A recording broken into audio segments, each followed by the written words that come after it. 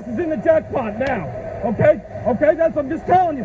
Fucking motherfucker. Yes, that's right, Mets fans. Welcome back to the Ass of the Jackpot podcast. My name is David Langell. And I'm TJ McNeil. And we're just a couple dudes from the East Coast living in L.A., following the Mets, and after each or almost each game, we recap what's good. Damn straight. And That's what's right. good today? Well, today was a good day, TJ, because the Mets defeated the Colorado Rockies by a score of 6-1 in a rubber match on a Sunday afternoon. Wow, almost never happens. And they had a shutout going into the ninth. Then the They game had a that was started, one hitter. Yeah, and a game that was started by Noah Syndergaard, which almost never happens. Yeah. I mean, it was a beautiful performance by Noah, going 7 strong, only giving up that one scratch hit on the lip of the grass by Arenado that just went over Echeverria's glove. But besides that, I mean, this was an impressive day for Mr. Syndergaard. Yeah, it was a great series win, all in all. I mean, even on Friday, they still played well. The only thing that really stuck out, that was pretty bad in this series, besides the bullpen implosion, was that play last night where the throw went to third, Frazier went to second, the run scored or whatever. That was the one thing where I was like, oh, they don't look like a good team when they do that. But otherwise, no. I mean, it was pretty much how Brody drew it up in the offseason, Really good starting pitching last night. Great starting pitching today. Minimal bullpen, Yeah, let your starter go far in the game.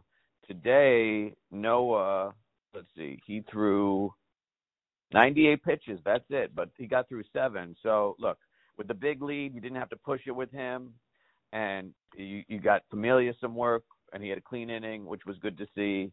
And Santiago doing some mop-up work, which is the role you want for him, and, eat an inning, Yeah. I mean, I have no problem with Santiago giving up that one run there, obviously. Would have been nice to have a shutout, but it is the best offense in baseball that we're facing. You know what I mean? Exactly, and at this point, we'll take the wins without the glory. But this was a glorious win, regardless of the shutout or the one-hitter. A no-hitter would have been a different story, but it wasn't even at that point, because that was a clean hit, whether we like it or not. Yeah, I mean, the story of the past 2 games especially is we just shut down their offense. Which was great. It hurt on Friday seeing Murph hit the homer. I don't know if you saw it, but during the game today, they showed a clip of his interview with Kevin Burkhardt from 2009. Oh, yeah, where he's like, I'm Daniel Murphy, and I bat third. It kind of made me feel like, I miss my brother,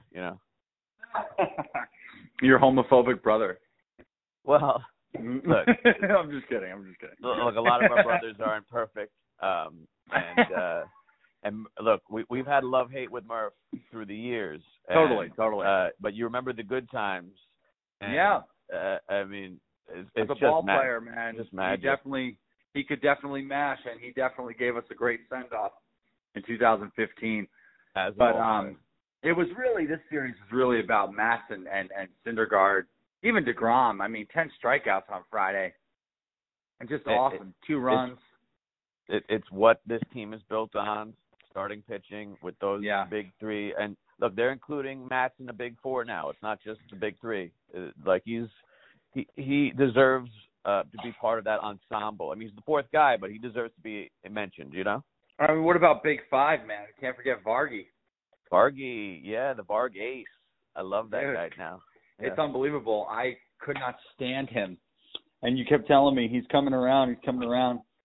And I'm just like, he's getting lucky. And, I can't wait to watch him pitch tomorrow. In the Bronx against the Yankees, who, that's a tough ball club. They're blowing today's game. They had a 5-run lead down. They're tied 5-5. We'll see what happens in the 8th inning. But it's going to be tough for Jason Vargas to tame 1 through 9 with the Yankees. Well, the key is getting their bullpen early, which is getting Tanaka out of there. Is Tanaka scheduled for tomorrow? He is, yeah, and he just had a kid, so he's probably going to be tired as hell. Oh, the paternity list. Good for him. Right. Congratulations, Masahiro. Family first. But still, if you think about it, their bullpen's been taxed, and their bullpen's slumping. They're having a rough day today, and it was a bullpen game. Well, yeah. So they're spreading it out. Canely is facing the brunt of it, and Ottavino just gave up a homer as well. So really, look, good for us to go in there because that's their strength. I mean, along with their lineup. I mean, what a team. But yeah, it's all about how we get Tanaka out of that game tomorrow. It'll be a true test. Look, Subway Series, New York versus New York, always a lot of energy, and don't count us out. Hey, listen, the hottest baseball team in the National League just came to town, and we won the series, so I'll take that. Yeah. And look, for as bad as the last 2 weeks have been, the Mets are only one game under 500 right now. And I think that's a testament to, they haven't been hot, but they haven't been swept that much this season. I think we were swept just that one series. I don't know. Don't quote me, but most of our losing streaks have only lasted about 2 or 3 games. So we're not. And then they putter for a little bit, Right, and then we've won 2 or 3 games in a row. So we're withstanding our cold streaks, and we win tomorrow. We're back at 500. The Phils are in front of us. They're by right now 6 games in the loss column. They're playing right now. So look, we're 6 back. We can deal with that. We'll get there. Hey, listen, all they need to keep doing is having their starters go 7 innings. Yeah, throw 115, 120. I mean, that's great. We'll be in every game. How about Steven Matz last night? Look, there's not much that you don't like in Steven Matz right now. I mean, except that one bad start he had, he has been terrific. And last night against the Rockies lineup, he just showed so much fortitude and versatility. His curveball was just spinning tight and over the plate and getting swing and miss stuff. It was great, man. Yeah, and it's so funny because the Rockies came in so hot, and with offenses like that, Matt sometimes can't get out of his own way. And it looked like for a second when they scored off him and tied the game that he was going to kind of give in. And I was just waiting for him to give in, and he just didn't. He must be taking anger management classes because I think he has a sports psychologist. Yeah, that's a real thing, right? Yeah, it's paying off too. Well, good, because he's not losing it. He's not punching the Gatorade container. Yeah, right.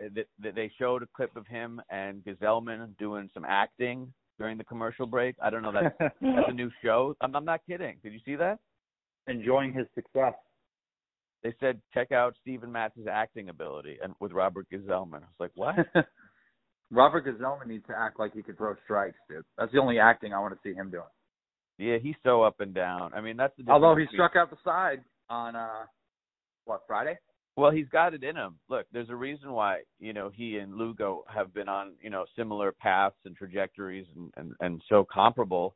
But Lugo right now is just consistent, and Gazelman is not. I mean, the talent is there, the ability to perform as well as Lugo, and the same is vice versa. Lugo can go into a slump as well. But right. But we need those guys. No, absolutely. Yeah, and Gazelman is one of our better pitchers in that bullpen. I don't know if he's passed Familia in the depth chart. He probably has. But look, Jurice came through today, maybe without the pressure. He needed that. And Girardi praised the hell out of him last night. Let's talk about him. Oh, man, Girardi wants a job. Yeah, Gary was kind of calling him out today during the broadcast. Yeah, it was great. He said that he sounded like a man who wanted a job. But the Mets have a manager, don't they? Well, Girardi's a good manager. He's managed in New York, and he sees the young talent on the Mets, and he wants to guide them. I wouldn't be surprised if he's definitely in consideration in the offseason. Well, or before that, because it's no secret that Mickey Callaway has been in the hot seat with his managerial spot. And right now they've given him the vote of confidence.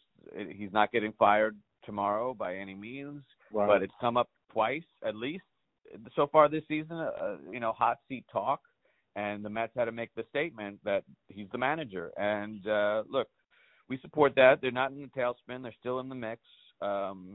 Obviously, there's a lot of work to be done. But you got to like the direction of the team right now. Girardi is an exciting thought, but he is not the manager, and it doesn't look like anything is forthcoming right now. You never know. Right. So you never know. Well, I mean, right now where we're at, if Mickey does get fired, I'm just not rooting for it anymore if they weren't going to do it already, because it means that things are going real bad. And I really want things to go well. Of course. So it's just we can kind of sniff it, just sniff the potential that's past mediocrity. Right. We can smell it, we can feel it if everything just gets in line and the starting pitching can come through. We can sense that little patch of grass just beyond the mediocrity. And I'd love to see the Mets get there. And, if Mickey Callaway's getting fired and they're adding Joe Girardi this year, it means they're not getting there, because if they haven't fired him yet with all the horrible decisions he's made over the course of the first part of the season, they're not firing him. You're just so afraid that he's going to keep making these mistakes. Sure. He just seems like such a moron. I'm sorry. I like him. He's a nice guy. He's got his moments, but, his bad moments are just so bad. Well, they say they put it great. They put it well on the fan this weekend. They just keep saying this is not a town where you come for on-the-job training when you have a team that's willing to contend. You know what I mean? And he's been through a lot of ups and downs, in his short tenure, but it's long enough. He's midway through the second year. He should know what he's doing. Yeah, and I would say that if by the All-Star break they're not happy, he's gone. Yeah, it's been nice. And like you said, you want him to do well, because that means the Mets will be doing well. And we'll have to cross that bridge, at the All-Star break, which is coming up. It's a month away. And can't believe it. It's a big month of baseball for us. We're facing all these teams above 500, starting with the Yankees, and then we'll be in Atlanta. We got St. Louis. Dude, it's going to be tough. Man, we got to show up. Pete Alonso, baby. Pete Alonso, doing what Pete Alonso does on a national broadcast. It's like a moonshot of a homer. 7 seconds. But what about Todd Frazier lately? Oh, well, Todd deserves a lot of credit. He got his batting average up. He's hitting homers. He shut us up, huh? He did. Well, look, we were within our rights to criticize him for his performance in the first, 3 or 4 weeks of the season. And look, he hit the grand slam in his second game back, which was great. But after that, he went cold, played great D. But we expect more if he's going to get the playing time. And he's finally proven to us that he is a professional hitter who has power, who plays a great third base, and deserves to be our starting player. Now, do you think that this is who Todd Frazier is? Do you think he's actually going to hit 260 this year? He's never done that before. Well, but actually, he might have a couple times. Well, he's hot, right? So you got to chalk some of that up to a hot streak. And this is the higher end of his batting average. But he could totally maintain 260. And I'm not saying he's going to stay hot all year, because that would mean he would be hitting 300. But he will perform, I think, around this level, hot and cold, of course. But I think he'll end up with a 260 average for sure. Wow. A good chance. Look, I'm not saying for sure, but I love that. Especially because he makes every play over there. Well, and his spirit is just so electric, and he gets people smiling and positive, and he'll rib with the opposing players. We've seen it with Adam Eaton. We've seen it when he, last season when he faked the foul catch in Dodger Stadium when he ate the hot dog. And, that was great. They stole the out. Dude, look, he's built a reputation as, kind of a dirtbag player with a big smile. Dirtbag baseball, but a nice, look, I'm not saying McNeil's not nice, but you know what I mean. He's just a little more outgoing. So how about Echeverria on the base pass today, Gomez on the base pass, Gomez with that clutch RBI single with the bat flip, almost falls over earlier in the game, hitting a foul ball that was a home run distance. He literally fell onto his ass. Well, he's swinging for the fences, but but he's out there with a plan, and he's going to strike out a lot. He's going to go cold, but he's also going to hit one of those and get a big hit like he did today, and get on base and steal a base. Dude, I love this new dimension. He had a nice little series. Dude, and as a guy in a platoon role with Lagares, I really like him so much more than Broxton, and I love this dimension of base running to our team, and you kind of don't miss Cano because he's just so inept at running, and it's been proven to be his injury prone skill. So I know I love Echeverria in the lineup doing what he's doing, and Gomez, but Cano, dude, I'm worried about him because I brought it up to you earlier that he went on the suspension list, or he was suspended last year for taking PEDs.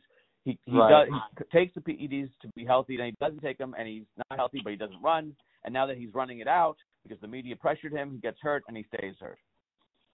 I mean, it's just I don't know. I wish that the whole PED thing would just go away. In the fact that I wish people could just use PEDs so that there's not all these fucking injuries and all of our favorite players could play every day.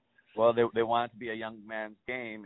Cano is an older player, and he can't run the same way, but he can hit. So what we need to do is we need to invite him back to the team, get him healthy, get him playing, and just have him hit, but not run. We can't make him run. I know. And it's just it's a wild conundrum that we're facing. But when he comes back, this is a good question I have. When he comes back, does he hit third? When he comes back, I'd bat him eighth. If he comes back, will they do that? And how they deal with injuries. Well, they say he may rehab as soon as Tuesday, and he could come back by Saturday when he's eligible. But yeah. I don't know if he's earned the 3 spot right when he gets back. I think that would kind of be sending the wrong message to the team. I think that the message I would send is, hey, we're going to hit you 7th while you get acclimated. You have a couple 3-hit games, we'll put you in the 3-hole. Otherwise, we got our young guys at the top. Well, I hope they do that, Tej, because all year he's only started in the 3-hole, I believe. I mean, has he started anywhere else? Yeah, and I just think that to get him back, that should be part of his rehab, especially because it's not like he got hurt while he's hitting .310 with 14 homers. He got hurt with a .225 batting average, 3 homers, and 10 RBIs. Dude. And Keith chalked it up a little bit to overplaying in spring, trying to prove himself to New York, and he was hot in spring, but maybe he used up so much energy that he kind of ran out of steam after that opening day homer. And who knows what happened? Maybe that there was some of that, and he just needs to take a step back and not give in to the pressure that is New York. We need to give him a little more slack as fans and media personalities. I mean, does he really feel pressure? He's played in New York before. He played on the Yankees. Well, he did get a lot of heat for that, not running out that double play. So that, I think, got to him a little bit. Well, I mean, that's simple. Just don't be a dumbass. And you don't have to, dude, he didn't have to sprint out of the box. No, he didn't. All he had to do was jog down, a run down to first. Yeah, just not move. even sprint. Right. But then, dude, we're not expecting expecting Robinson Cano to full sprint on a guaranteed double play ball. But then he did, and then he got hurt, right? Well, the thing is that we're not the thing is that it's this. All right, that play, the first play they're talking about was an error, and he would have been safe if he had frickin' run, and all he had to do was run. Just a little bit past the jog, a run, not a sprint. It's just not. He would have been safe. Right, yeah. And then the next day, he freaking hits the ball down into the ground in fair territory. He doesn't even fucking run. So that's his problem. Then he gets all passive and hurts himself because he's passive because the media was slamming him. And then he runs as fast as he can and ends up hurting himself because he was being a little baby. That's the whole thing, is that, I know, I have obviously the utmost respect for Robinson Cano and his career and everything that he's done. But that was a passive move, and it was so obvious that he was like, oh, well, you told me I don't run. I'm going to sprint now and hurt myself. You know what I mean? Because then he sprints, and then he gets hurt. That lesson. Yeah.